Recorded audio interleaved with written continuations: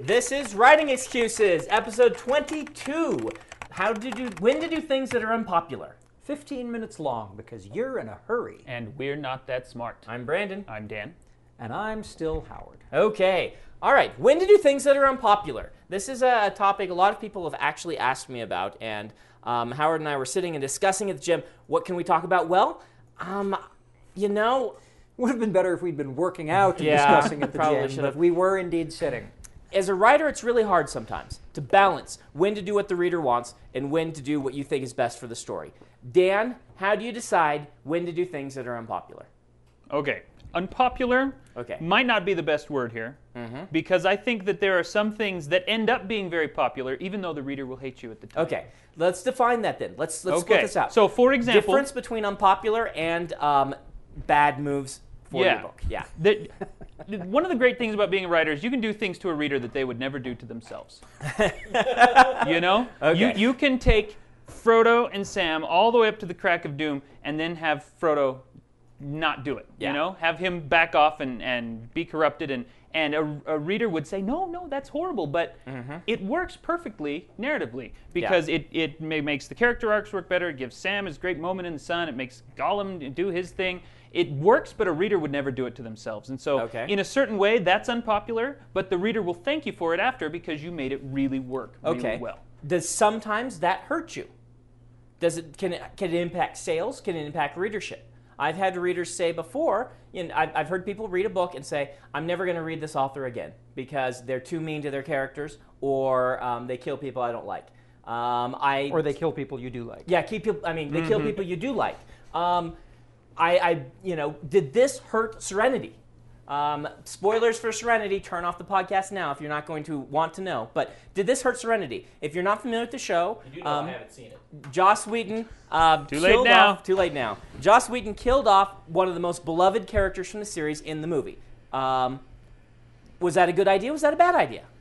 Howard. It was absolutely necessary in order to save the film. Okay. Because it was a science fiction film that was striving to be defining within its genre. It was striving to be more than just your classic good versus evil set in the future film. And we needed to believe that anybody in our plucky band of heroes could die. And so they took my favorite character, and I think your favorite character. I think most people's favorite. But they took the funny, it's Wash. Yeah. Wash dies. They take Wash and kill him in a very surprising moment. In fact, in his moment of triumph, he dies very, very unexpectedly, and that sets the tone for the rest of the film. I think that made the film a much better film. Did it hurt it at the box office? I don't know. The film was a box office disappointment. Here's another example of someone who did something different. Return of the Jedi. I don't know if you guys have heard about this, but there's a famous discussion where they actually filmed the Millennium Falcon blowing up at the end with the Death Star and not escaping. They showed it to test audiences and had such a bad reaction. Now, Han wasn't in the Millennium Falcon at this point. This is Lando, and his funky sidekick. And his funky sidekick, but everyone loves Lando. He's he's the 45. The guy who's come back from he's made bad decisions and come and help the good guys. He's a great repentant character, and the Millennium Falcon is a symbol. They decided to not use that scene and film a new one of it surviving. Was that a good idea? When do you do this? Yes, and it was a good idea because destroying the Millennium Falcon would have been an artificial cost for their victory. Because we don't care about the co-pilot. We didn't even know his name. He doesn't have a name. Lando Calrissian. Oh, he has a name. They named him for the figures. I'm sure. Yeah. Anyway. But I know what you're talking about. You just watched the film. It is an artificial cost because they've already won at that point. He doesn't have to sacrifice himself in order to blow up the Death Star. I think one of the other reasons it was a good idea to change that is because the moment when that ship comes flying out of that tunnel with the ball of fire is one of the best moments it is one in of the more trilogy. Iconic I moments, think. It is. Now, they could have, in that film, they could have killed Luke. Yeah. You think? I think they could have killed Luke. Okay. It would have been, honestly, it would have been a lot gutsier. It wouldn't have fit the spirit of the Yeah. first film, certainly. But that's the sort of thing that, looking back on it, had that been done, we would all have looked back and we would have forgiven George Lucas for that, and we would have said, this is so poignant that, Luke died in order to save his father, in order to save whatever, that and Han and Leia go on to propagate Jediism. So what I'm getting from the podcasters, and I actually agree with this, is stick to your guns. Yeah. Is what I'm hearing from you guys. Don't try and second guess what's going to be popular with the audience, what's not going to be popular with the audience. Do what makes the best story. Yeah. Yes. Yes. As long as it makes the best story. Okay. Because let's look, if as long as we've evoked the ghost of Star Wars and look at the prequel trilogy, in which that is just brimming with unpopular stuff. It is overflowing with unpopular decisions. And in a lot of cases, they are not decisions that make the movies better. Okay. So how do you make this distinction? I think this is the most important thing that we could talk about in this podcast is how do you make that distinction? What's the difference between looking and saying, okay, people hate Jar Jar, we're not gonna do this, and looking and saying, you know what, people are gonna hate me because I killed this beloved character, but it's gonna make the story better, so I'm gonna do it anyway. Well, looking at Jar Jar as an example, Lucas's obvious goal with Jar Jar was let's create a funny sidekick. Right. And what he ended up doing was creating an annoying sidekick. Yeah. That's not an unpopular decision. That's absolute abject Poorly failure carried of out. execution. Okay. Yeah. Okay. Yes, they needed a cute sidekick. That would have been Okay. awesome. He just did it poorly. They did it wrong. Okay. All right. I think there's also a larger issue here, and possibly to the point of a can of worms, is your just story in general. I mean, we've talked about on the podcast before how I've written 6 books. One of them got published, or is getting published. The other 5 will probably never be published because they're so weird, no one will want to read them. Okay. And at some point, I had to say, okay, this is what I want to write, but what I want to write is not necessarily what anyone else wants to read, and I have to find the overlap between those two groups. I'm actually going to uncan of worms that and say that's the topic for this podcast. That's exactly what we're trying to talk about When here. do you decide, and I've thought about this a lot, when do you decide to say, okay, you know what, this is something only I would be interested in, I'm going to chase chase the market's a bad way to say it, but, people often ask me, what's popular right now? What's selling right now?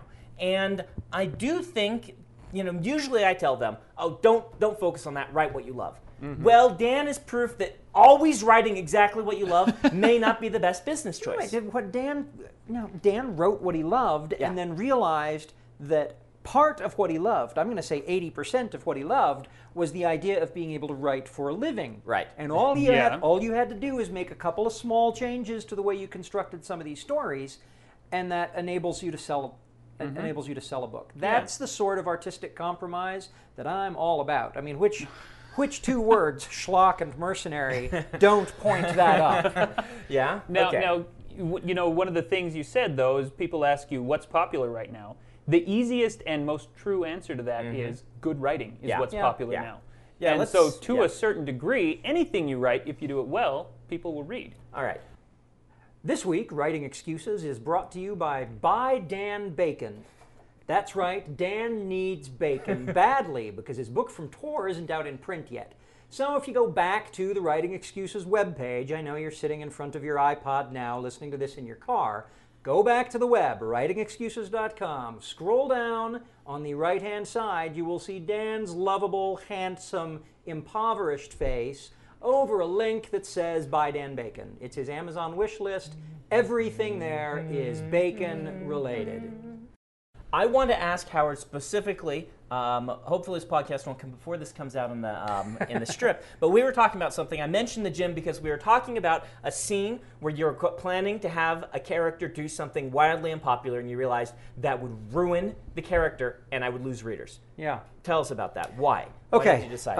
I'm going to go ahead and give spoilers. We have Captain Tagon, who has essentially authorized the abduction of somebody who's trying to browbeat his way onto the ship, and discovers, after having this person forcibly escorted onto the ship, after threatening to throw this guy out of the airlock, discovers he's a journalist. Mm-hmm. And no sooner have I written that than I see a trailer for the Daniel Pearl story, and I start seeing some very uncomfortable parallels. Oh, my heroes are kidnapping journalists and threatening to kill them.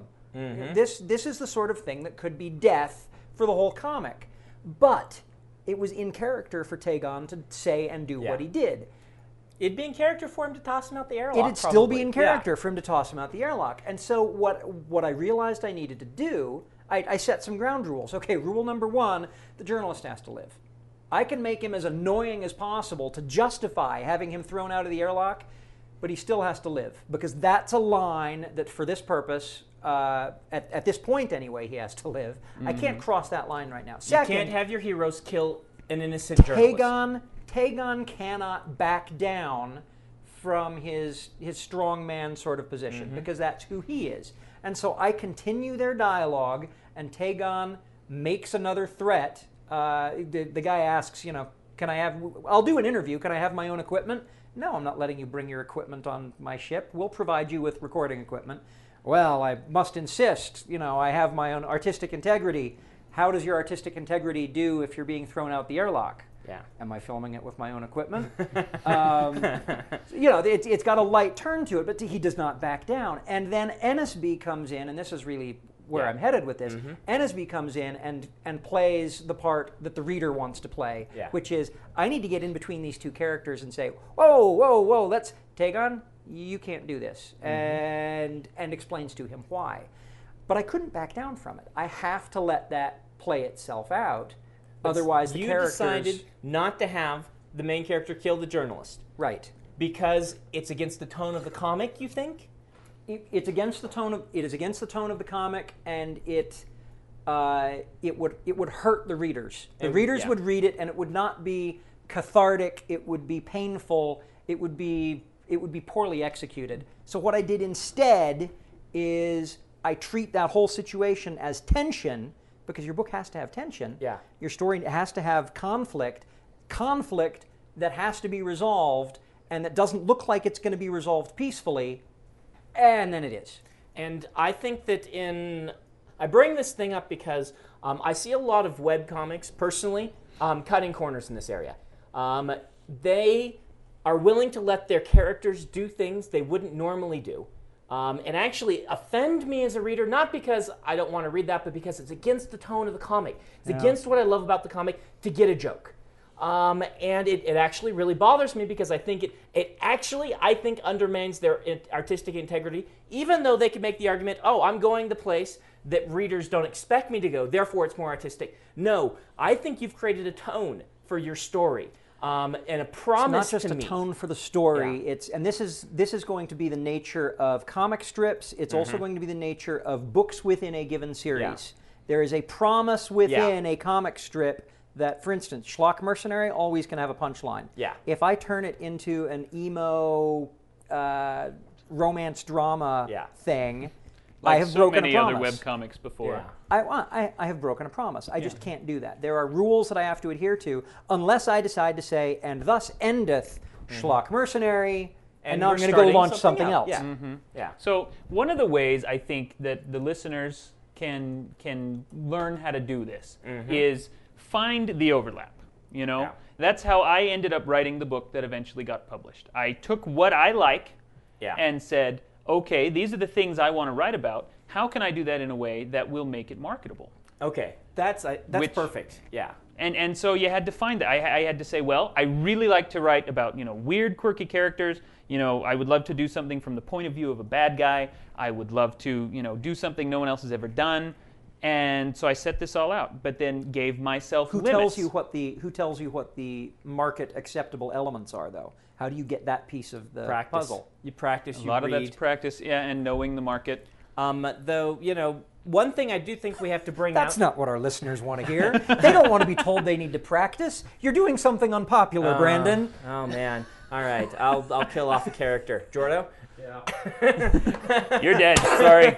I was going to actually have him shoot you, but Jordo thinks that's a bad idea. That would have been surprising yet inevitable. One thing I think we need to bring up at the end of this podcast is George R.R. Martin, because he has made a career from his current series out of doing the unpopular his thing. readers' thumbs. Of doing the most evil, unpopular things to the readers that is imaginable, and it works beautifully. And that's, I think if I have any wrapping up comments, it's to kind of, I think I've learned through this podcast, it's the tone. If you give promises to the reader, George R. R. Martin promises this is going to be a brutal book where even your favorite characters can die. This is my promise. You've promised me a comic strip where I'm going to follow lovable rogues who are going to do some nasty things, but they're not going to really, really be bad guys. They're going to be good at heart. And you're going to laugh. Yes, and I'm going to laugh. And that's a difference between those two tones. And I'll accept George R. R. Martin's characters doing it and actually kind of cheer them on as they do, when I won't with your characters because of the promises. Final words. Yeah, I want to say, a very important part of the artistic process is learning how to rein yourself in. In a lot of the cases where you're saying, I have to follow my muse on this one, I have to do what I want, yes, but within limits, You have to make sure that you're creating good art, not just art. Okay. Howard, anything? What Dan said. Okay. Let's do a writing prompt. We're going to throw this one in your direction, Dan. What Dan said again. Ooh, yeah. So, let's Hand hear on it. Dan What again. you got? Okay. I would like you, we talked about just now, I mentioned how I like to write books from the point of view of bad guys. I would like you guys to write a scene, even if just a scene, from the point of view of a frontline grunt in an undead army. Okay. The poor schlub that gets, thrown against the enemy's spears and dies and then reanimated, and it happens again and again. I'd like to see I need to add to the writing prompt. You are not allowed to use the word brains. Very nice. Because there are no brains involved here. This has been Writing Excuses. Thanks for listening. Okay. By Dan Bacon. So this is Christmas. Okay. If you aren't familiar with Locus Magazine, they're a long-standing and respected website, magazine archive, and resource for science fiction, fantasy, and horror. Basically, they're the industry magazine for our genre. They also run the annual Locus Awards, a top-tier award that recognizes new, diverse, and excellent voices in speculative fiction. They tell the storyteller's stories through author interviews, book reviews, curated reading lists, international industry news, obituaries, and more. Locus has meant a lot to me, both personally and professionally. In my career, I've been interviewed by them, and I've also turned to them as a source of understanding who is involved in the industry. Locus is holding their annual fundraising drive to keep their doors open, lights on, and future bright. I'll be contributing to their crowdfunding campaign by donating a cut scene, some original art, and a couple of other things like, do you want to do a one-on-one chat with me? So join me in supporting Locus.